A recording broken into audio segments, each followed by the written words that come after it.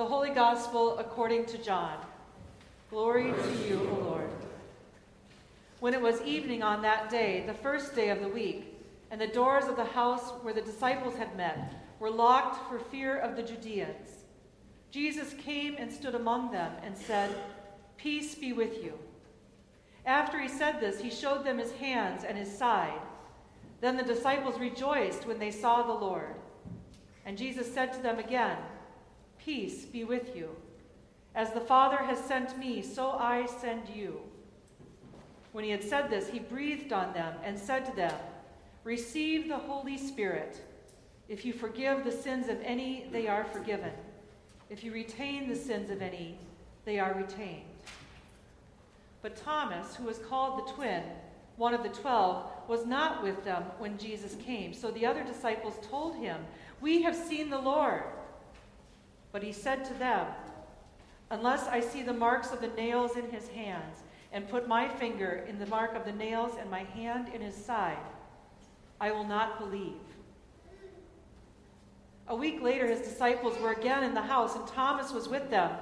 Although the doors were shut, Jesus came and stood among them and said, "Peace be with you." Then he said to Thomas, "Put your finger here and see my hands. Reach out your hand and put it in my side. Do not doubt, but believe." And Thomas said to Jesus, "My Lord and my God." And Jesus said to him, "Have you believed because you have seen me? Blessed are those who have not seen and yet have come to believe." Now Jesus did many other signs in the presence of his disciples, which are not written in this book. But these are written so that they may come to believe that Jesus is the Messiah, the Son of God, and that through believing you may have life in his name. The Gospel of the Lord. Praise to you, Lord Christ. Although it's been more than 20 years, my wife Julie vividly remembers one of her favorite youth ministry ideas. On a canoe trip in the Boundary Waters in northern Minnesota, adults and teenagers sat around a glowing campfire, telling their scary stories. Now, we're all familiar with scary stories about ghosts and monsters told in the dark of night. But on this trip, the group spent evenings telling stories about their scars, because there's always a story, right? For instance, this one right here. I've got a scar right here between my thumb and forefinger. It was my first and only time needing stitches. I had been preparing for the church council meeting at my internship site. It was the first time that my supervisor was going to be gone, and so I was going to be in charge for a change. And so, we all know that I like to be in charge, right? But being in charge meant that I was responsible for making the coffee. And as I opened up the coffee can, and yes, young ones, coffee used to come in a can, the lid slipped and cut the skin deeply between my thumb and forefinger. Meeting canceled, hours in the ER. Another scar shows the time that I sliced off part of my pinky finger here when I was chopping onions. And of course, my biggest scar is right here across my midsection from when I gave, I won't show you this. When I gave birth to my 3 children by C-section. We hear another scary story in today's gospel. Thomas asks to see the scars of Jesus before he can believe that Jesus is resurrected. And to me, it makes sense that he asks the question. We are sensory people who need to touch and taste and see and smell the resurrection, not only hear about it. Doubting Thomas, as he's been called through all of Christendom, gets a bad rap in this story. Maybe all he needed was a little sensory stimulation to help his unbelief. Because when he touched the wounds of Jesus, he was transformed. Thomas, I think, would have fit right in here at Holy Trinity. We are a sensory people too. We who value the ways that we not only hear the promises of God or hear about the sacrifices and the mystery of the resurrection, but we experience the resurrection in this community of faith, especially during Holy Week and Easter. During these sacred days, we have waved palm branches high in the air, praising Jesus as the King. We have gently touched and washed the feet of a neighbor, bending down in vulnerability and love. We touched, even kissed the cross on which the salvation of the whole world is revealed. We held candles at the Easter Vigil and smelled the sweetness of burning beeswax as we gathered in darkness to hear the ancient stories of God bringing life out of death. The smell of spring flowers and incense in our worship space helps us to breathe in the sweetness of new life.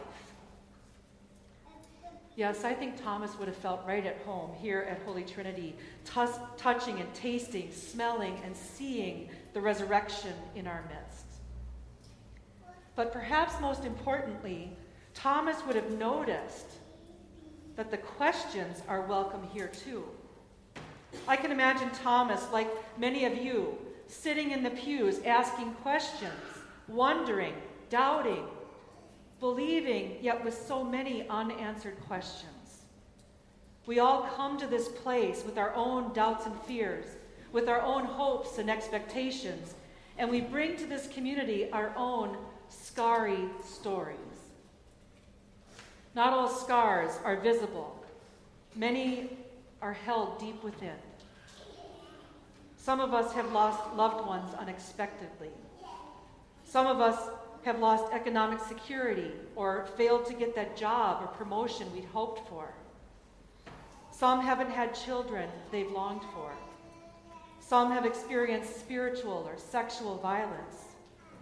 Some of our marriages are hurting. And the list goes on and on. We all carry scars, even open wounds, with us every day. And not only our personal scars, but we have systemic scars too. These scars affect us all, and often they're self-inflicted. Racism is an open wound for all of us, no matter what the color of our skin is. We who are white must see and hear multiple stories and experiences of our own black and brown siblings so that we can recognize the ways our complacency in an unjust system has wounded fellow beloved children of God. And the earth is crying out too, crying out for us to notice her wounds. Climate change isn't just an environmental issue, it is a civilization issue. It's about where our grandchildren will find clean water, about how we'll handle growing epidemics of disease. It's about hungry and thirsty people competing for scarce resources. And we bring to Jesus all of our woundedness, personal, communal, systemic, and Jesus sees us too, touches us, and makes us whole. As our own seminarian, Paisley Leroy, said in Bible study this past week, the thing about the resurrected Jesus is that he still had scars. Typical sermons around this story revolve around Thomas's doubt, and it's too often turned into a story to shame those who lack belief. But, she says, I think the more important aspect of this story is the fact that Jesus is still wounded. Jesus is not cured of his ailments, but is risen, despite and in spite of all of his scars. She's a good one. I think we'll keep it. We might expect the risen one to be perfect. No scars, no wounds. Yet the risen and wounded Christ is with us and knows our deepest woundedness. And healing happens even if the scars never fade away. Our scars tell part of the story of who we are, what has mattered to us, what has happened to us, and the risks we've taken. The risen Christ comes to us with outstretched and wounded hands, saying, "Peace be with you." And this is the beginning of our resurrected life, when we hear and actually take in how much God loves us and how completely we are forgiven and set free to live a new resurrected life. And unlike the disciples in today's story, we won't huddle in fear. We will step out together as the body of Christ to greet the future with Christ's love and peace. Whatever our doubts may be, wherever we are holding back, Jesus invites us today to open ourselves up to the gift of his forgiveness and his energizing spirit. Because Jesus has faith in us and in what we can do in his name. Reach out your hand, Jesus says to Thomas and to all of us. Reach out your hand. There is so much healing that we can do, so much power to reconcile that God has given to us, so much life that we can help bring forth. The risen Christ has given us everything that we need. Today in this Eucharist, we stretch out our hands to receive the body and blood of Christ, just as Thomas stretched out his hands to touch Christ's wounds. May we be open. May we open ourselves to receive the love that is stronger than death, the love that will never let us go.